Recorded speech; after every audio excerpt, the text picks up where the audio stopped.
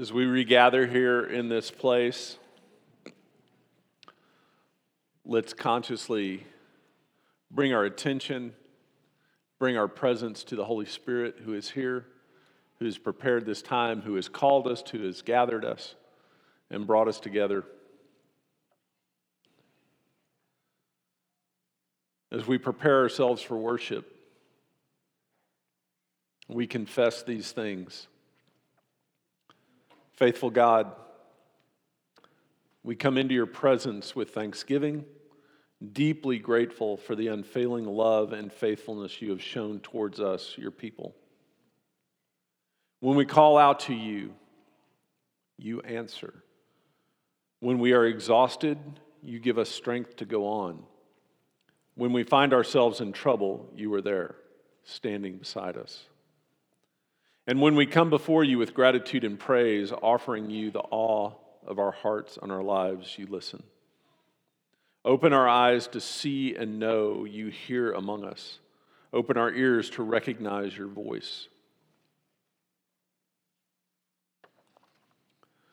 Lord, you are always with us. You surround us with goodness. Your love is a mystery. But we hunger for certainty and exhaust ourselves in search of what we already have in abundance. Open our eyes, God, to see we have everything in you.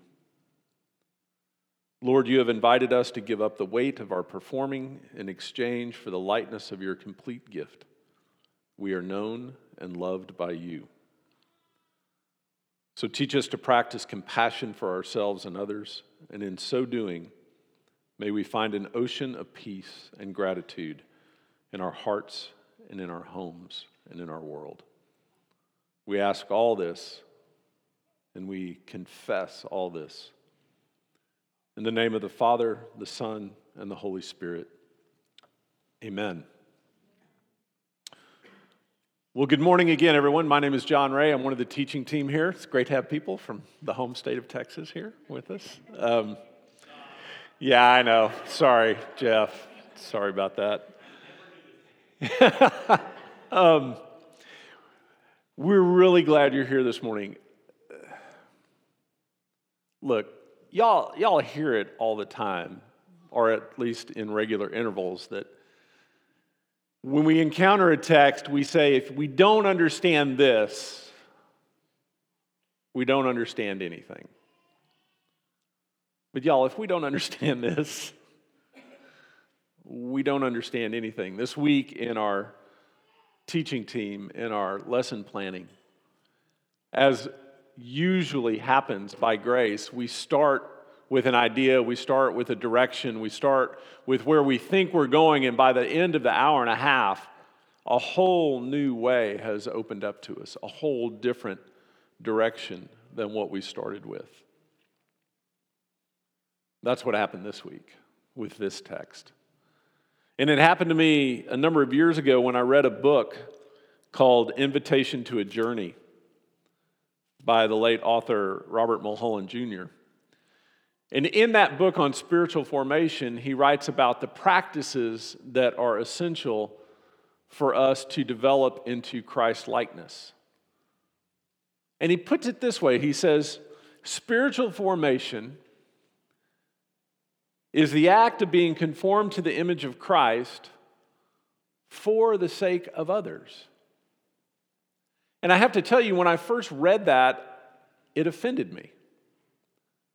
Not because I necessarily thought it's bad to do things for other people, but I had always thought of spiritual formation as something that I did for myself, or in maybe a more unselfish moment, something I did for God.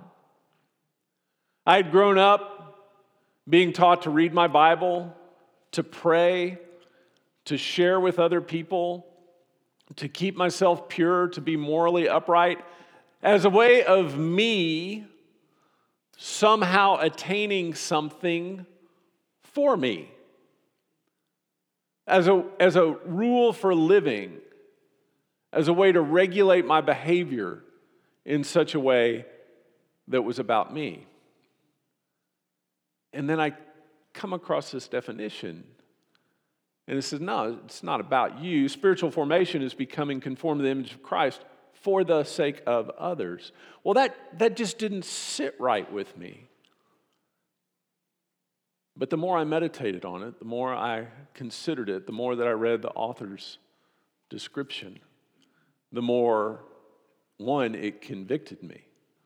But two, I began to see that that's exactly why we do it. Now, if you've been with us for the past few weeks, we've been studying covenant, how God reveals himself, God reveals God's self to us through these. They're more than promises, they're these all-encompassing statements of existence with Noah, with Abraham, with Isaac, with Joseph, with the people of Israel, and now we see with Israel through Moses, he establishes a new one. And we see that in this covenant, he also gives us a way to live into that covenant. We're going to talk about the Ten Commandments today, and we're going to see how they're much more than a set of rules. They're much more than just a way for you to get your life right or to behave well. But they are a concrete reflection of who God's people are to be for the sake of the world. Well, let's look at the text. Exodus 19 is where we're reading from, if you want to follow along. Moses went up to God. The Lord called to him from the mountain, "Thus you will tell the house of Jacob and declare to the people of Israel, you yourselves have seen what I did to Egypt, and how I lifted you on eagle's wings and brought you to myself." Last week, let me pause just for a moment. Last week was so incredible to hear the testimony because deliverance like this didn't stop with Israel being delivered from Egypt, but it happens corporately and individually, continually, as God delivers each of us and all of us. And he goes on, he says, "And now, if you will diligently listen to me and keep my covenant, then you will be my special possession out of all the nations, for all the earth is mine, and you will be to me a kingdom of priests and a holy nation. So these are the words you will speak to the Israelites." So Moses came, summoned the elders of Israel, set before them all the words that the Lord had commanded him to. Now, stop for a minute, because we're very familiar with what comes next. We're very familiar with Moses coming down from the mountain, Charlton Heston, right? Coming down with the tablets and giving the Ten Commandments. But just imagine with me for a moment, put yourself in that position. What would you logically expect to come next? 400 years you've been a slave. 400 years your passions, your dreams, your desires. For 400 years you've been beaten up, bullied, deprived. And you're finally delivered. Well, maybe I'm the only selfish one in here, but to me the logical response would be, I have delivered you out of slavery, now have a party. Like, hey, now's the time to enjoy everything that you were deprived of. Hallelujah. Take it easy.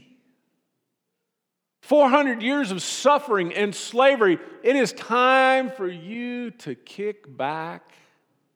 It is time to rest. It is time to finally do all those things you wanted to do but never could. Does anybody else, does that resonate with anybody else? Does anybody else understand? Can you understand that maybe coming out of slavery, where rules were enforced upon you, it seems a bit odd that the first thing that happens is you're given another set of rules. But that's exactly what happens. So let's try to understand what's going on here with this. So as we continue, God spoke all these words. He said, I, the Lord, am your God, who brought you from the land of Egypt, the house of slavery. You shall have no other gods before me. You shall not make for yourself a carved image of any likeness of anything that is in heaven above, or that is below, or that is on the earth beneath it, or that is in the water below. You shall not bow down to them or serve them, for I, the Lord your God, am a jealous God, responding to the transgression of fathers by dealing with children to the third and fourth generation of those who reject me, and showing covenant faithfulness to 1,000 generations of those who love me and keep my commandments. You shall not take the name of the Lord your God in vain, for the Lord will not hold guiltless anyone who takes his name in vain. Remember the Sabbath day to set it apart as holy. For 6 days you may labor and do all your work, but on the seventh day is a Sabbath to the Lord God. On it you shall not do any work, you, nor your son, or your daughter, or your male servant, or your female servant, or your cattle, or the resident foreigner who is at your gates. For in 6 days the Lord made the heavens and the earth and the sea and all that is in them, and he rested on the seventh day. Therefore the Lord blessed the Sabbath day and set it apart as holy. Honor your father and your mother, that you may live a long time in the land the Lord has given to you. You shall not murder. You shall not commit adultery. You shall not steal. You shall not give false testimony against your neighbor. And you shall not covet your neighbor's house. You shall not covet your neighbor's wife, or his male servant, or his female servant, or his ox, or his donkey, nor anything that belongs to your neighbor. Rule after rule after rule after rule, just straight out of 400 years of slavery. Why? Why? Why would that be necessary? Why would that be good? Again, because in our society, our conception of freedom is freedom from rules. It's freedom from restraints. It's freedom from denying things that we want to do.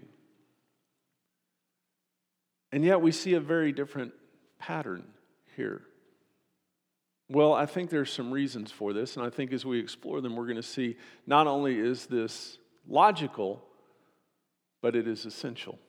The first thing is this: the Ten Commandments give form to our covenant response. You see, when God makes his covenant to us, we've talked a lot about this, it's not about contract. It's not if then, you do this, then I'll do this. God says, hey, I'm going to establish this covenant no matter what, I won't break it. I'm promising by my name to do these things.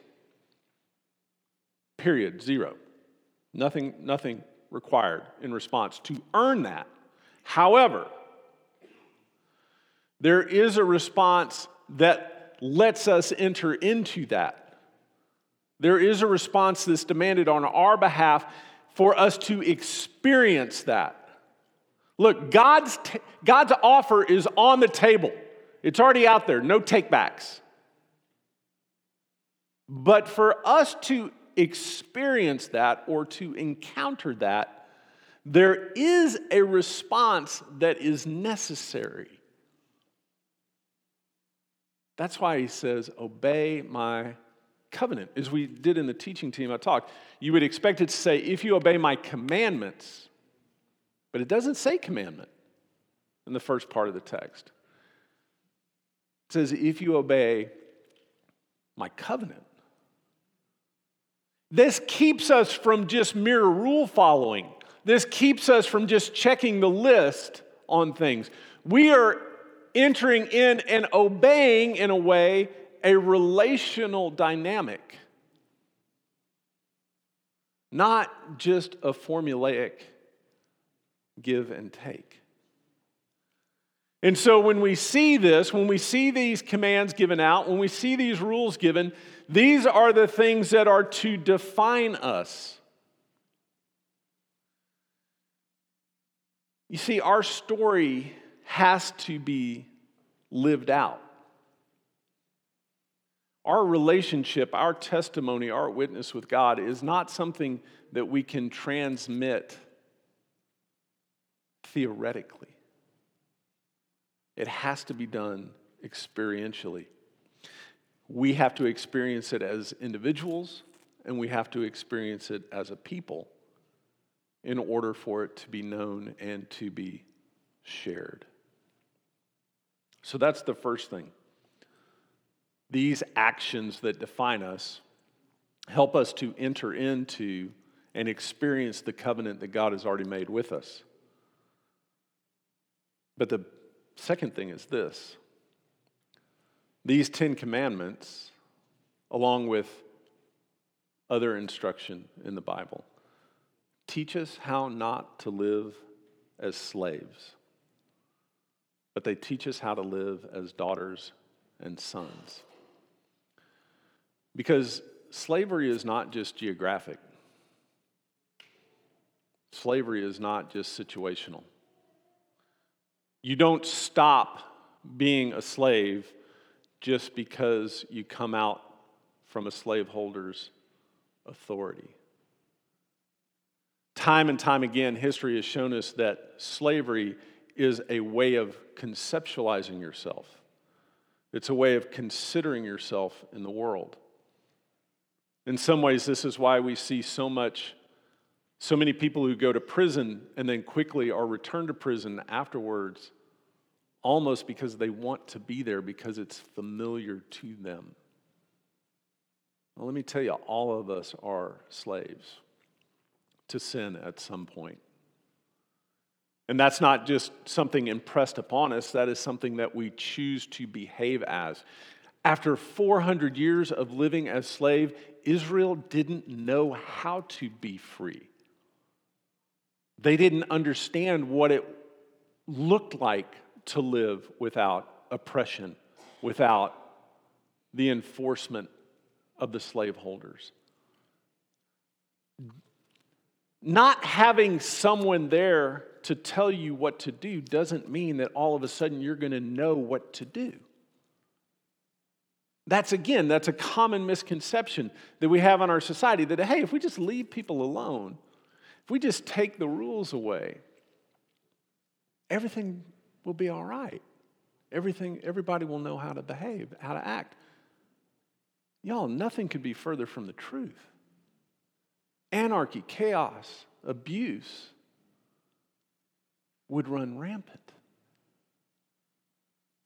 We need to be taught how to live as free people. That's what covenant does. See, we simply don't know how to do this. Our brokenness makes it unnatural to live as free people. But covenant means we don't have to bow down to the idols of the world and all the petty, petulant, and capricious gods of this world. When God says, love me, don't use my name in vain, don't make any other image, He's teaching us that we do not have to be captive to the idols of this world. We don't have to bow down to those other idols. We don't have to live by their rules. Covenant means that we don't have to live our lives. Covenant means we do not have to live lives of scarcity that causes us to normalize lust and greed and theft and envy and lying. It's not so much don't murder, it's you don't have to murder. You don't have to lie. It's not so much, hey, don't look at that person's stuff or that person's relationship or who they're with. It's you don't have to do that. All that has been provided for you. You don't have to go lusting your way and lying your way through this world. But there is another way to live. The 10 Commandments give us an imagination of abundance and of peace that gives us the freedom not to do those things.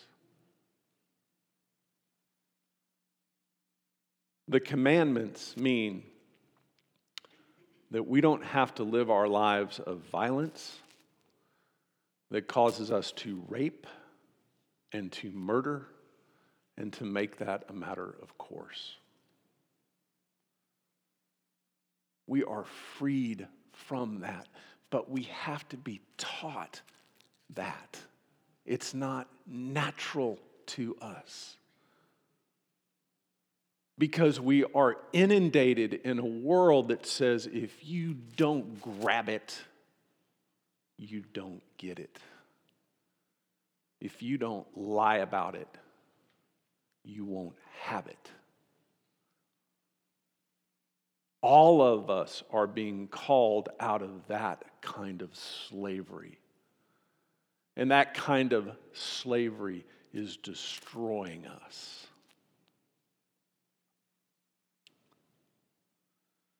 Covenant establishes for us the foundation of being able to live truly live, whole and holy, joyfully and open-handed lives to the glory of God and for the sake of others. Finally, the Ten Commandments show the world who God is through us. The Ten Commandments, as Donnie said in the teaching meeting this week, the lesson planning, it's our brand. This is who we're to be known for. People who are free, joyfully obedient as a way of expressing our gratitude and freedom, of understanding who we are in God. It's a way of understanding. It's not just a way of being, but it's a way of thinking about ourselves, is that we don't do those things. We're not controlled by those things. We are not people of violence and of lust and of lying and of greed, because we understand who we are. We understand what God has done for us. We understand what it means not to be slaves. That's our brand. That's what we're supposed to be demonstrating to the world. Because the world desperately needs that demonstration. I'm going to bring it down in a real simple concept here. I was talking with a dear friend a number of years ago, and he's about 10 years older than I am. And at the time, he was really struggling with exercising.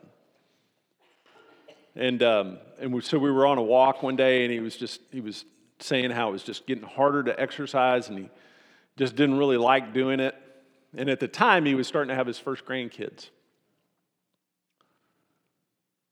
And I stopped him and I said, "Brother, you're not exercising for yourself. You're exercising for those grandkids. You're exercising so that you can have the capacity to be there for them. You're exercising so that you can play with them as they grow older. You're exercising so that they will know their granddad and everything about him." Totally changed his way of viewing it. Totally changed how he approached the workouts after that. Y'all, listen, we don't do these things because it's bad. They are bad, okay? Don't do the 10 Commandments. Don't break the 10 Commandments, okay? They're bad. Obey them. But we're not just doing that so that we somehow are righteous, so that we somehow get to check the list, so that somehow we're morally better than other people. We do it because the world is dying without that example. Because the world is tearing itself apart with lust and anger and greed and violence and lying, of enslaving each other, abusing each other, lying to each other. And there's no imagination of any other way to live except to see it lived out in a group of people. A book won't do it. A movie won't do it. A story won't do it. It has to be seen, demonstrated in a group of people. And that group of people is the church. We're it. There is no other group that does that. We're the ones who are called to do that, to be that light, that salt, that example. It's us. Now, here's the pragmatic part of all this. As I said in the beginning, I used to think of spiritual formation, those things that I did, those activities that I took, as being something that were about me, for my primary benefit. The thing is, when we aim at doing something for ourselves, we'll miss. We'll never get there. When we do something for someone else, not only will we be able to do that for them, but we will get it as well ourselves. Our own development will only happen when we take the focus off ourselves. It's a paradox. Making ourselves the center means we'll never get the goal. Making someone else the center means we can get that and ourselves thrown in with it. And sometimes we just have to say it out loud to help us. In your lesson this week, in the study guide, the learning guide, you're going to see an activity that says, start to practice just saying out loud when you do something that is in line with keeping this covenant, with obeying this covenant. You say, Jesus, I do this for the sake of others. When you don't click on that website, when you give sacrificially, when you choose not to respond in anger, practice saying, Jesus, I do this for the sake of others. It doesn't come naturally because we are all being delivered out of the Egypt of our brokenness. We are all of us and each of us being delivered out of the slavery to sin and self. And we need to learn how to walk in obedience to the covenant. If Alex and the worship team will come up, we are going to engage in some of those practices of spiritual formation here corporately. One of those is taking communion together.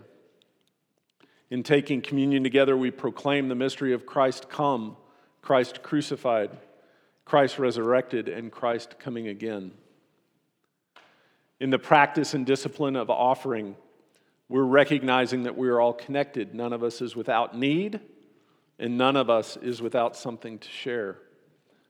Recognizing what we have, that all we have is given, that we live in abundance and is for the blessing of others. We practice the discipline of reflecting and praying because we don't want to put our trust in the words of a person, but in the presence of the Spirit.